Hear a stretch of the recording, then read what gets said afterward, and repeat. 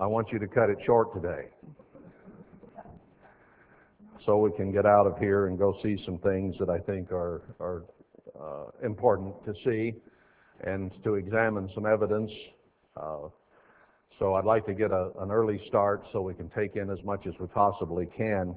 So let's meet as quickly as we can after services right here in front of the hall. We can gather up here and then convoy out the back way together. Grab a map if you want to. I have a lunch packed myself, and I've got to run home and change, get into some more appropriate for up in the mountains clothes, and I'll be back over. It probably won't take me more than 10, 15 minutes. I don't know about you. If you didn't have a lunch ready, you might grab a bite. We will end up coming back down through Cedar City and Hurricane, so if it's late in the day and you need to stop for a dinner or something, then it is available along there as well. Because I think this will take most of the daylight time to get done and to do it right. Much to see, and I think there's a great deal of meaning involved, and it's a help in the study we're doing on where the real Jerusalem is and where the real promised land is. So evidence to consider, among a lot of other things, of course. Okay, if I'm going to shut up in time, I better get started. And we won't have a long prologue. Let's go to Psalm 3 and just get in it.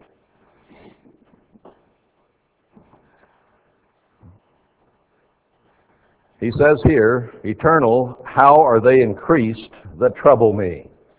Remember that these, especially this first book or two of Psalms, is about man and from the perspective of a human being here on the earth and the troubles that we face, the difficulties in life, the trouble with relationships with other human beings and so on. And of course, he was in the position of a king.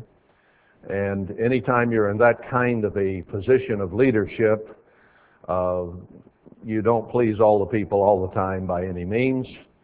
And he couldn't and didn't, and even had a lot of family troubles. His sons even plotted to kill him, and one of his sons took his wives, and all kinds of things happened in that kingdom. And here was a man of God who was fighting through all these difficulties that life had. Now, by comparison, in many ways, the worst thing we have is pink toothbrush.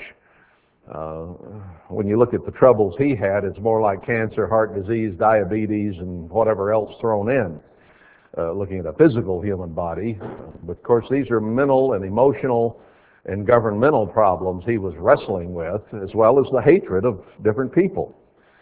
So it was a heavy burden on him, and we have our little spats and difficulties with friends, relatives, families, and so on, but we need to take it in stride and realize that even though he had more of it, when we read of it here, we can put our own lives in perspective and realize that emotionally we have the same difficulties. You may not have as many people that hate you or have trouble with you, but you probably have some. Or some that don't like you or hold grudges, or just, there can be a plethora of things that cause us argita. "Many are they that rise up against me. Many there be which say of my soul, there is no help for him in God." They look at David and say, even God couldn't help him. Now that's how upset they were at times with David and some of the things and attitudes that he had to face in dealing with Israel. Then it says, Selah. Now I was taught, as were you probably in Worldwide decades ago, that means Petra. And everywhere you see Selah in Psalms and in the Bible, that it's talking of the rock or Petra. I don't know exactly how that got started, but I looked it up, did a little research, and I find that word right there doesn't mean rock. It doesn't refer to Petra whatsoever. It is number 5542 in the King James. And the word means to suspend the music, or to pause. It comes from 5541, which means to hang up or to weigh, and it's used in the King James in terms of to tread down underfoot or to value. So you hang up meat to weigh it, you check the value, and that's what this expression actually means, is stop the music a minute and think about this. I'm putting it in modern English, but that's what the word actually means. Now there is another word, which is 5554, which is only used 2 times in the Bible, never used in the Psalms. It's spelled Sela, S-E-L-A. It's in 2 Kings 14:7, and it was a town. Now they say that it is the rock city of Idumea, which could be Petra.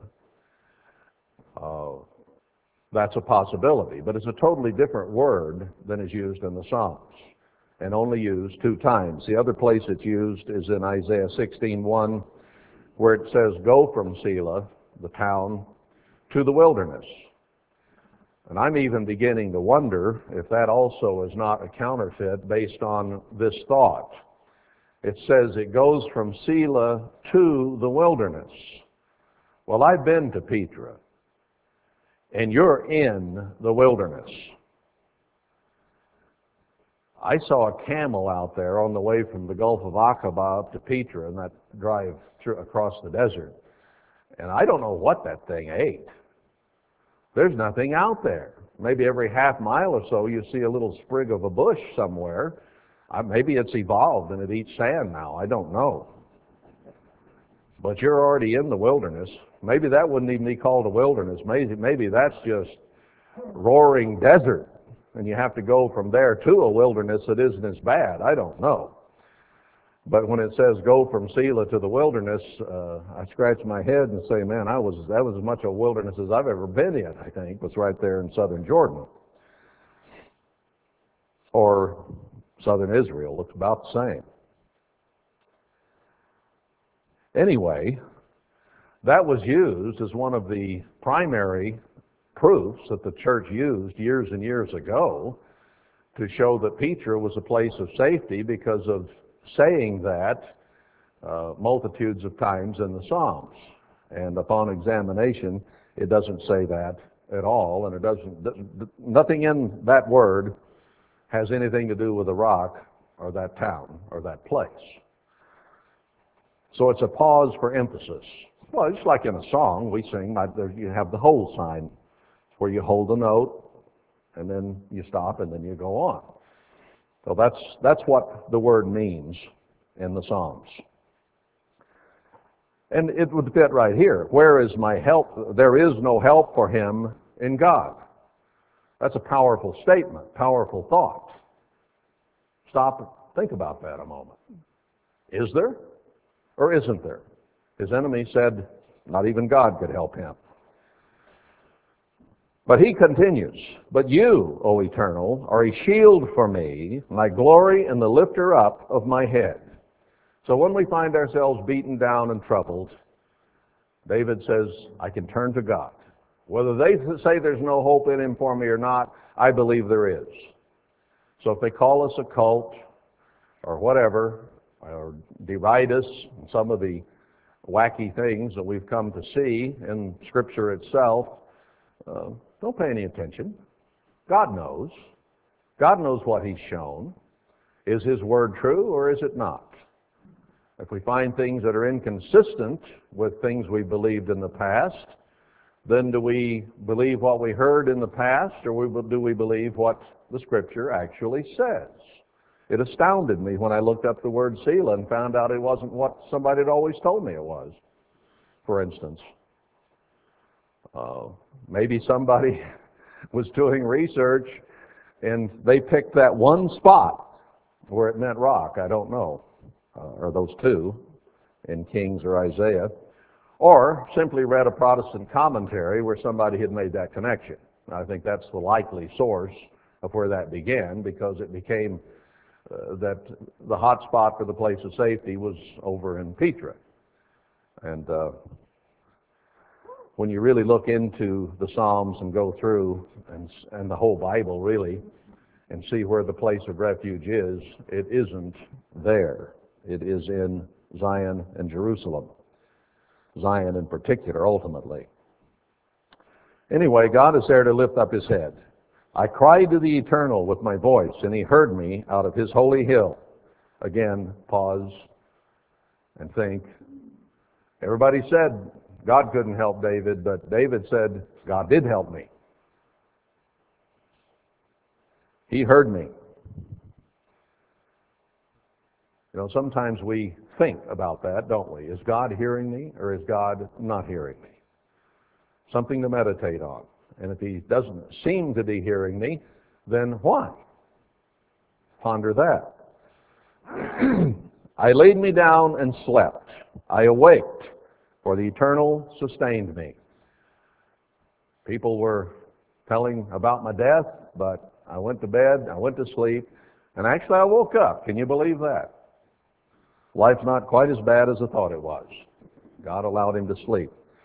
Sometimes we have trouble sleeping when we're as troubled as David was here, but he said he gives his people rest and sleep in another place. God sustained me. I will not be afraid of 10,000s of people that have set themselves against me round about. So he found courage and strength in God that it doesn't matter if tens of thousands of people come against me. All I need is God. He'll take care of me. That's a nice mental feeling and attitude to have, isn't it? When you feel secure in God and know that he is going to hear, he's going to listen, he's going to deliver.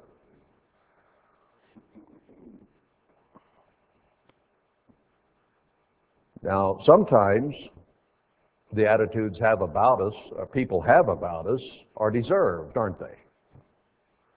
Well, there's where we have to correct ourselves and ask forgiveness of God and man, and then accept and expect that it will be given. And then we move forward from there. And if human beings don't forgive us, then God will. So we can be secure in him because his mercy endures forever, which we'll get to eventually. So he says, arise, O Eternal, save me. O my God, for you have smitten all my enemies upon the cheekbone. You have broken the teeth of the ungodly. Just overnight, I don't think all his enemies died or had their jaws broken. But in his mind and attitude and approach, the threat, the feelings of insecurity and fear went away. It's like God had maybe metaphorically broken all their jaws where they couldn't talk against him because it wasn't hurting him anymore. He had found rest in his Creator, so he didn't worry about it anymore. Salvation belongs to the Eternal. Your blessing is upon your people.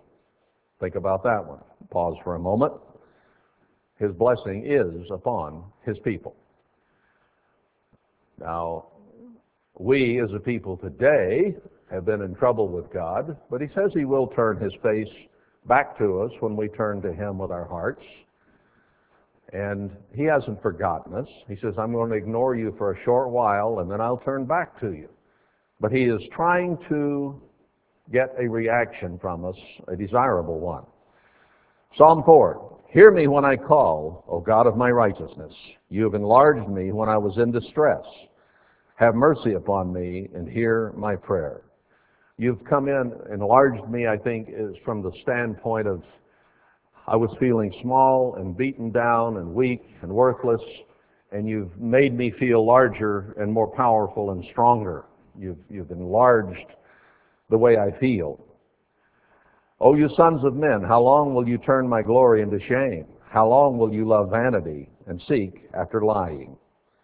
A better translation, King James says leasing, doesn't mean anything today, but it means lying, untruth, deceit, and falsehood. That's what the word means.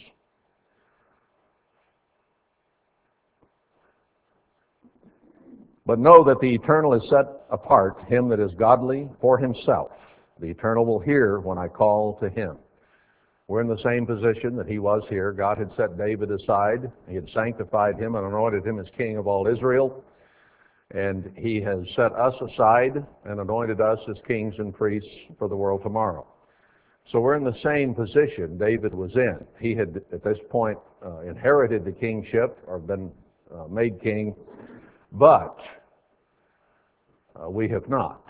We have been offered the job, the responsibility, the throne, and we must prepare and be ready to rule when it is given. So he has set us aside for training as royalty. So I guess we can wear purple, as was mentioned in the sermonette.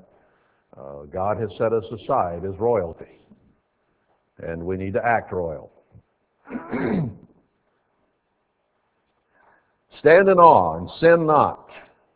Commune with your own heart upon your bed and be still. Pause again. Think about that one.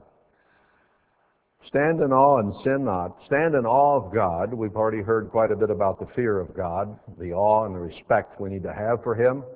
It says commune with your own heart upon your bed. That means you have to think and not let your heart deceive you as to what you are and who you are, but be honest with yourself. Commune with your heart, your head, on your bed. Think, in other words, meditate about the way things really are, not the way you would like them to be. I've been around a lot of people who think they're telling the truth, and they didn't really listen to what you said to them. You've probably experienced this, but they heard what they wanted to hear. They interpreted it in their mind the way they wanted it to be. So then when they went and mentioned it to someone else, it didn't come out at all like you said it, but as it went through that head, something happened to it. So he says, think about your course of action, your thoughts, your patterns, the way you do things, and be sure that you act and react with the awe of God and the possibility of sinning well in your mind. Offer the sacrifices of righteousness and put your trust in the eternal. Again, this is all from the standpoint of a human being on the earth who's having trouble dealing with life. Once we're in the kingdom of God, we won't have that trouble anymore. No tears, no pain, no sorrow, no end of life, no insecurities, no negativity whatsoever.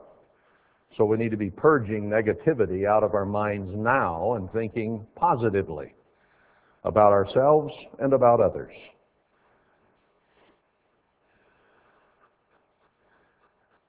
Offer the sacrifices of righteousness and put your trust in the eternal.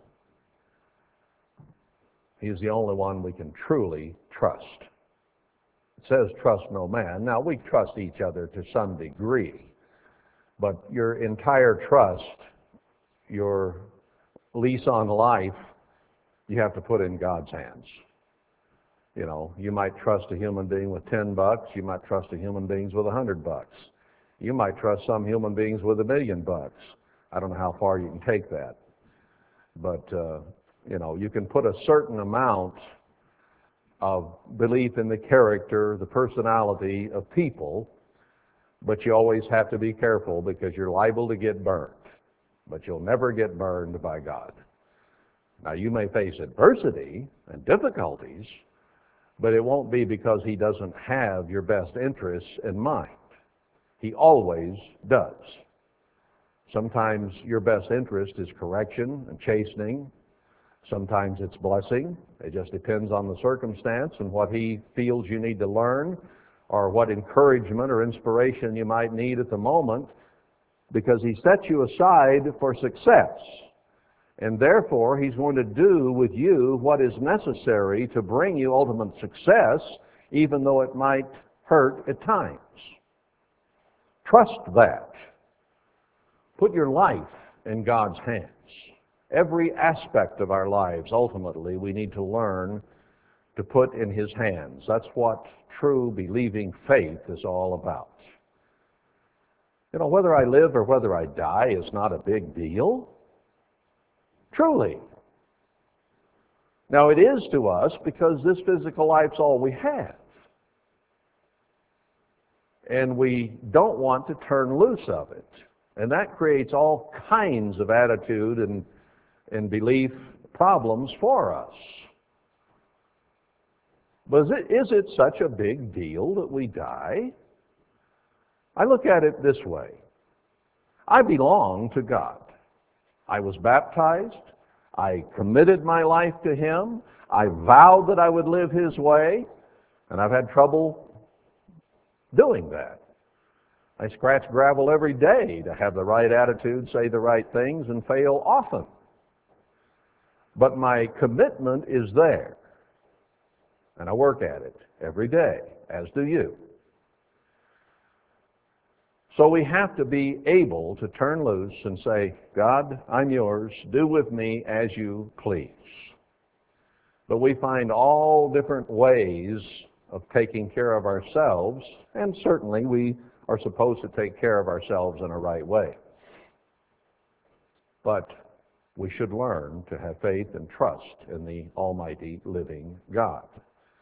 If we can't trust Him, what hope is there? He will do what is best for us in whatever facet of life we are discussing.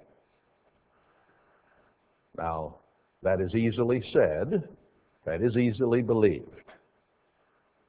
That is not easily followed because we grapple with ourselves, our psyches, our emotions, our feelings, our wants, needs, and desires.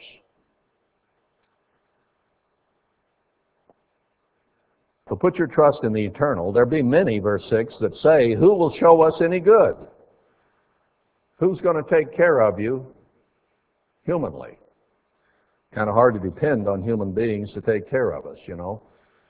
They will, to some degree, but they don't know all our needs. They don't know all our wants. They don't know all our desires. They don't know all our feelings, and we walk all over each other all the time.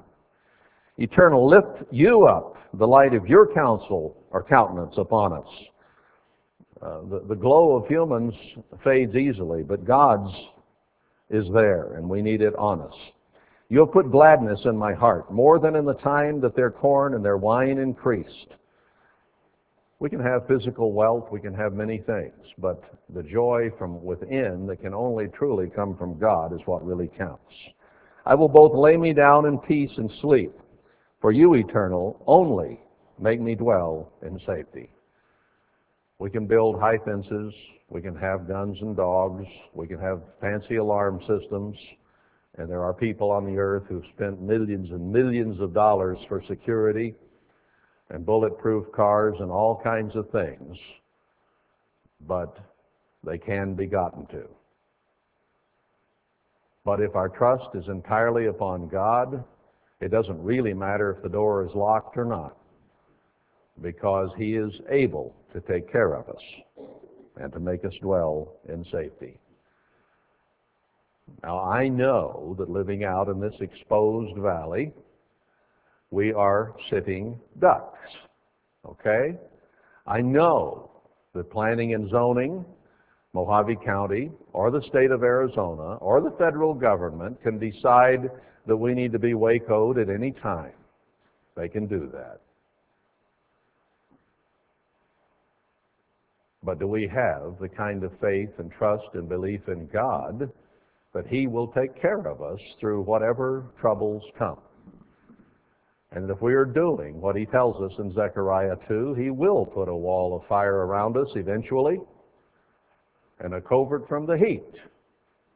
He says He will. Somebody asked me one time, well, where is that? Don't need it yet. Why would God provide something we don't yet need? But I believe when the time comes, when there's a showdown between us and whatever government entity comes after us, whether it be the U.S. government or whether it be our new bosses that are coming soon from overseas, it doesn't matter. God will take care of us. We need to believe that. And as we obey God and serve Him and draw closer to Him, then our belief in that will get stronger. They put Peter in prison, didn't they? And everybody was home praying for poor Peter. And God let him out of prison. And he came and knocked on the door. And the girl said, "Peter's here." And he says, "Oh, shut up. He is not. He's in jail. Let's pray." Pray why? If there's no expectation of prayer being answered, why bother? See how our minds can play tricks on us. That God can make us dwell in safety. Now, He delivered Paul many times. Shipwreck, snake bite, on and on and on. And then it was time for Paul to die, and God delivered him, as I recall the story, on his way to die once. And then when he got to Rome, they killed him eventually.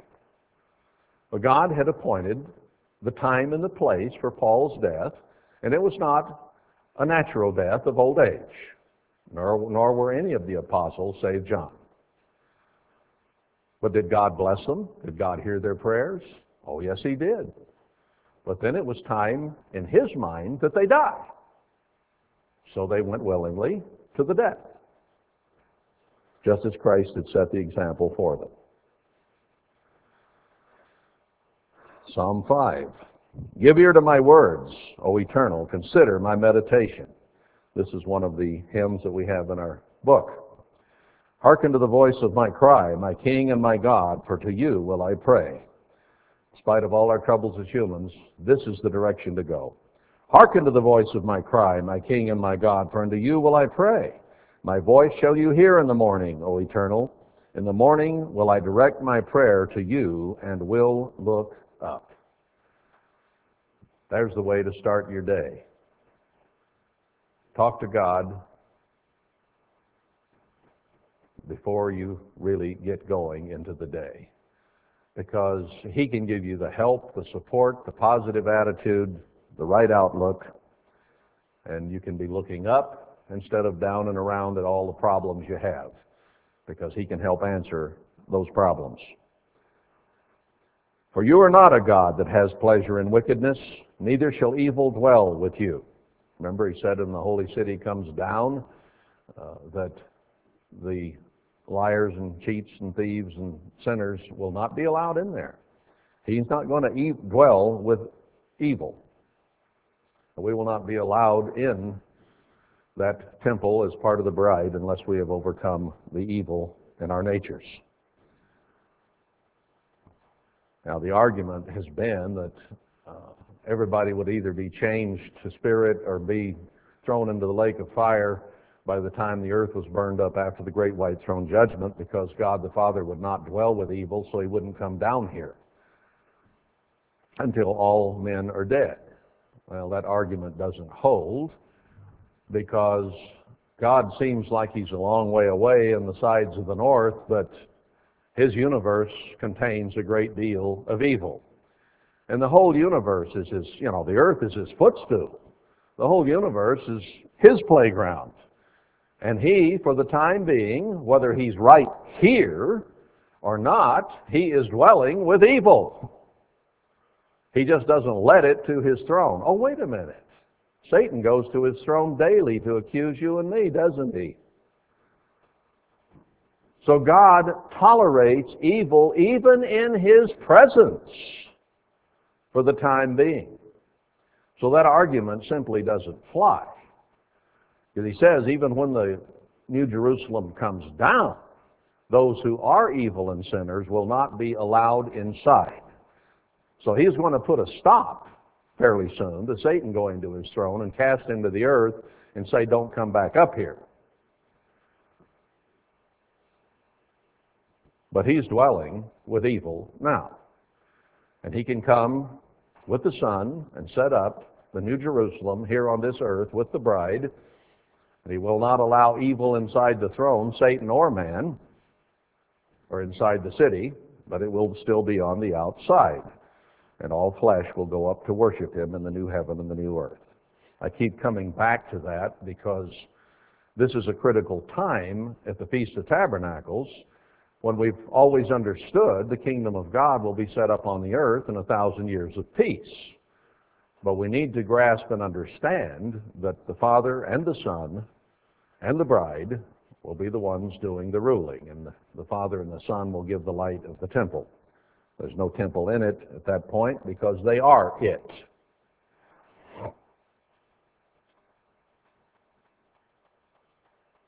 Now, where was I here? Looking up in the morning, verse 4 of chapter 5. For you are not a God that has pleasure in wickedness, neither shall evil dwell with you. So that is a prophecy, that all evil will eventually be put out. So Satan has to go, and if we are evil, we have to go. He'll chain Satan apparently forever in the blackness and darkness where he is not around and cannot. Somehow, even his thought pattern and his spirit, mind, and attitude will be sealed so that he has no effect on anyone in the universe. And human beings who do not qualify for the kingdom of God will simply be burned up and forgotten. The foolish shall not stand in your sight. You hate all workers of iniquity. So, yeah, this is a process. It takes time. But ultimately, he's going to accomplish this. So it is a prophecy of the future. You shall destroy them that speak lying. The Eternal will abhor the bloody and deceitful man. But as for me, now, this is all around me, he says. And David, at times, was deceitful and lying himself and committed every sin I guess there is. But it wasn't his approach and attitude toward life. It wasn't his way of living. It was the aberration of his human nature that led him to do things he shouldn't do. But as for me, I will come into your house in the multitude of your mercy. So he's recognizing here that he had problems and needed mercy, and he had these people that were doing evil all around him, but that wasn't his goal and his purpose. And he's saying, if I do wrong, I'm going to come and seek your mercy, but I'm coming to the house of God anyway, because I know I need God. And in your fear will I worship toward your holy temple. So he says, lead me, O Eternal, in your righteousness because of my enemies. Make your way straight before my face. Couldn't you and I, when we're having trouble praying and concentrating, turn back to Psalm 5 or pick a psalm somewhere? Because they come with all different types of moods and attitudes, as we'll see as we go through here. The things that go through a person's mind. Sometimes you're inspired and strengthened and you want to praise. Sometimes you're down and discouraged and frustrated and need help, security, inspiration, encouragement, whatever. If you're having trouble expressing those things, just get on your knees, open to some of these Psalms, and say, Father, I don't know what to say. Make this prayer my prayer, because these are my feelings too. I feel just like David did when he wrote this. So it helps you concentrate or focus toward what you need. Lead me, O Eternal, in your righteousness because of my enemies. Make your way straight before me. We read that. Verse 9, for there is no faithfulness in their mouth. Their inward part is very wickedness. Their throat is an open sepulchre. They flatter with their tongue. Christ quoted that in part to the Pharisees. It's amazing how many quotes from the Old Testament are found in the New Testament. In fact, I've read, I think, that about a third of the New Testament is quotes from the Old Testament. Maybe not direct quotes, but the content and some of the words are the same. Destroy you them, O Eternal. Let them fall by their own counsels. Cast them out in the multitude of their transgressions, for they have rebelled against you. Now, to me, over the years, some of these prayers have seemed kind of harsh, because Christ said, love your enemies and do good to those that despitefully use you and persecute you. And here David is saying, rain down violence and kill them. How do we put that together? Well, he was in a little different era in one sense, in that they were able to war and go to war. They were able to kill. He was able to execute enemies in his kingdom. And yet, on the other hand, isn't that a long-term prophetic approach? In other words, God, if there are people around who've dedicated their life to evil and hate and resentment and bitterness, take care of it. Get rid of it. Don't we all hope that is the case, ultimately? That He help us get rid of any resentment, animosity, bitterness, negativity that we have in our systems and minds and hearts and emotions, and that ultimately everyone who does not get rid of those goes into the lake of fire and they're gone, because we don't need that. The universe doesn't need that. Satan and his demons have lots of that, and they're going to be sealed away and never heard from again, apparently. And any of us who do not make the conversion to the right kind of thinking patterns will also be destroyed. So in a way, that is our prayer, isn't it? That all negativity and all discouragement and doubt and fear and anger and bitterness be put away. Boy, I'd like to get it all out of me just as fast as possible, because it isn't much fun. But we change slowly, don't we? Generally. Except under great heat and pressure. Then we can change faster. So is it any wonder that God is putting a lot of heat and pressure on us? You know? You don't have to be a rocket scientist to figure that out. You just have to be willing to look at things honestly and see that, you know, God wants us to change, and the quicker we do it, the better off we'll be, and blessings can return. So He says, well, stoke it up a little. Put the pressure on. Through much tribulation enter the kingdom of God. But if people are adamant and hard-headed against God's way, which most people on the earth are, the heat's really going to be turned up, and they are, for the most part, all going to be destroyed. Over 90% of the population. Even Satan and the New World Order have that figure in mind. But God says that's what's going to happen. And maybe He'll let them do it in His behalf. So that the rest will hear and fear, and will be humble enough and teachable enough to start a 1,000-year millennium of peace.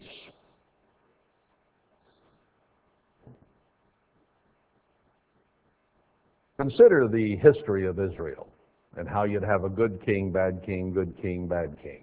And it went up and down and up and down, sometimes two bad ones in a row, but it was really up and down. And with the rule of man, it can be that way. Oh, the Republicans are in, now we're going to have a good time. Oh, mercy sakes alive, now the Democrats are in, we're going to have a good time. And it's all turning into a bad time. It doesn't matter what party they are.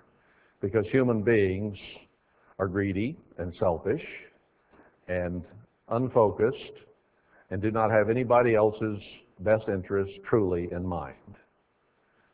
So it's up and down, and we go from fascism to socialism to communism to democracy and back to socialism and fascism where we are today. And there's no evenness, there's no consistency. That's why He wants us to have character and be godly and be eternal, so that we can rule for 1,000 years without all the ups and downs. Because we have everybody's best interest in mind. We want to do good to them. We want to teach them right. We can correct them and say, oh, nope, not that way, walk this way, when they start to do something wrong. And we can give consistent, good judgment always to everyone. What an incredible thing that will be. So we need to be developing that kind of character and consistency and control so that we can give that kind of rule and government. So He says, lead me in your righteousness because of my enemies. Destroy them, verse 10, verse 11. But let all those that put their trust in you rejoice. Let them ever shout for joy because you've defended them. Let them also that love you, or that love your name, be joyful in you. So he says, cast the wicked aside and let those who do want to obey you and serve you live in peace and blessing. That's a good prayer. For you, eternal, will bless the righteous. With favor will you compass him as with a shield. Now there's some really good reasoning or a reason to serve God, because he holds all blessings in his hand. He can give us anything we wish, from a good night's sleep to whatever we need, or even someday want. The only limit, really, to God blessing us, even now, is us. We can't handle blessing very much. That's the way human beings are. When we receive good things and blessings from above, then we tend to forget the one who gave us the blessing. We tend to enjoy the blessing and forget the blessor. So he's limited. He can only bless us here and there a little because we don't have the character to handle it. We get sidetracked and out of focus so very easily. And that's why he's having to put the church through what we're going through right now, is we can't handle and couldn't handle the blessings that he gave us even in worldwide. Great numbers of people being called, huge income. We got slack, we misused, we abused, we overlorded. All kinds of evil cropped up because we couldn't handle the good times. Now we're going through the bad times. And in that, his whole and express purpose is to turn us around and turn our hearts back to him so that he can bless us again. And he says he's going to. He says we will return to him early, that we're not going to hold out beyond a certain point. So, hey, when are we giving in? When are we giving up ourselves and turning to him wholeheartedly, not half-heartedly, three-quarter-heartedly? But our entire attention, our entire dependency, our entire trust and faith is in the Almighty with every aspect of our lives, where we say, here I am, I belong to you, your Son bought me with his blood. How can I take that back to myself?